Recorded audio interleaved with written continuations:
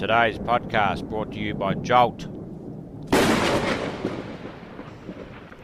Make progress, not excuses. Dream big. Get massive results.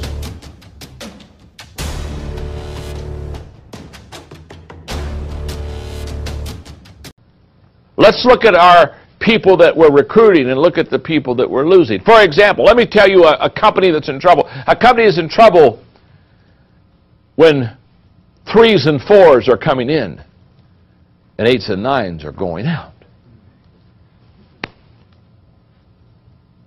You're in deep weeds. A company is in good shape when 8s and 9s are coming in and 3s and 4s are going out. So the question is not, are you losing people? The question is, who are you losing? The question is not, are you recruiting people? The question is, who are you gaining? Who are you recruiting? So when I look at the future of a team, I ask myself, who are they recruiting? How are they training? And who's leaving them? That tells me all I need to know about what kind of a future a company has. So if I were sitting listening to the 5 levels of leadership lecture, knowing that I wanted to get to level number 4, knowing that if I can get to level number 4, I'm going to be a great leader. If I realized that level number 4 really probably held the key to my success as a leader, the ability to develop people, I would very carefully listen to these next 5 minutes, because these are going to be the key minutes to getting you to level number 4. What are the keys to finding and keeping good people?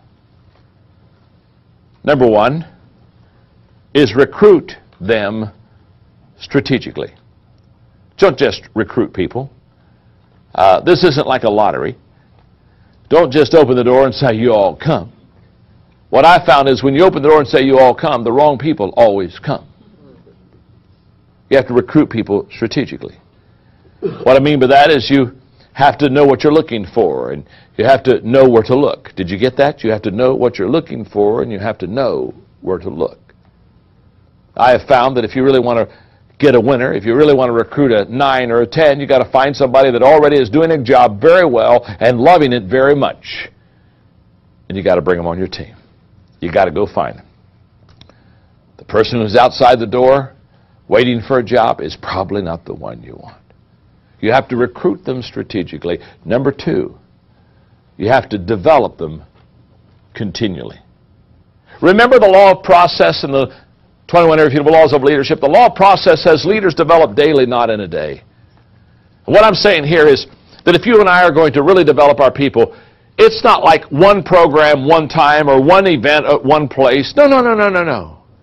It's a commitment to develop people on a continual basis. Here's what I know. I have been training and developing people for over 20 years. It's never stopped. And in my organizations where I've literally developed and trained hundreds of leaders, many times I've been asked, have you trained all your people? Have you developed all your people? Can I say, you never train all your people. You never develop. It never is over, because you're recruiting new people. And if you're recruiting new people, you got to train them. I've never had somebody come in and say, already trained, thank you very much. Already developed, thank you very much. Got this one down.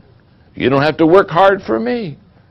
No, not in my lifetime. Not in my lifetime.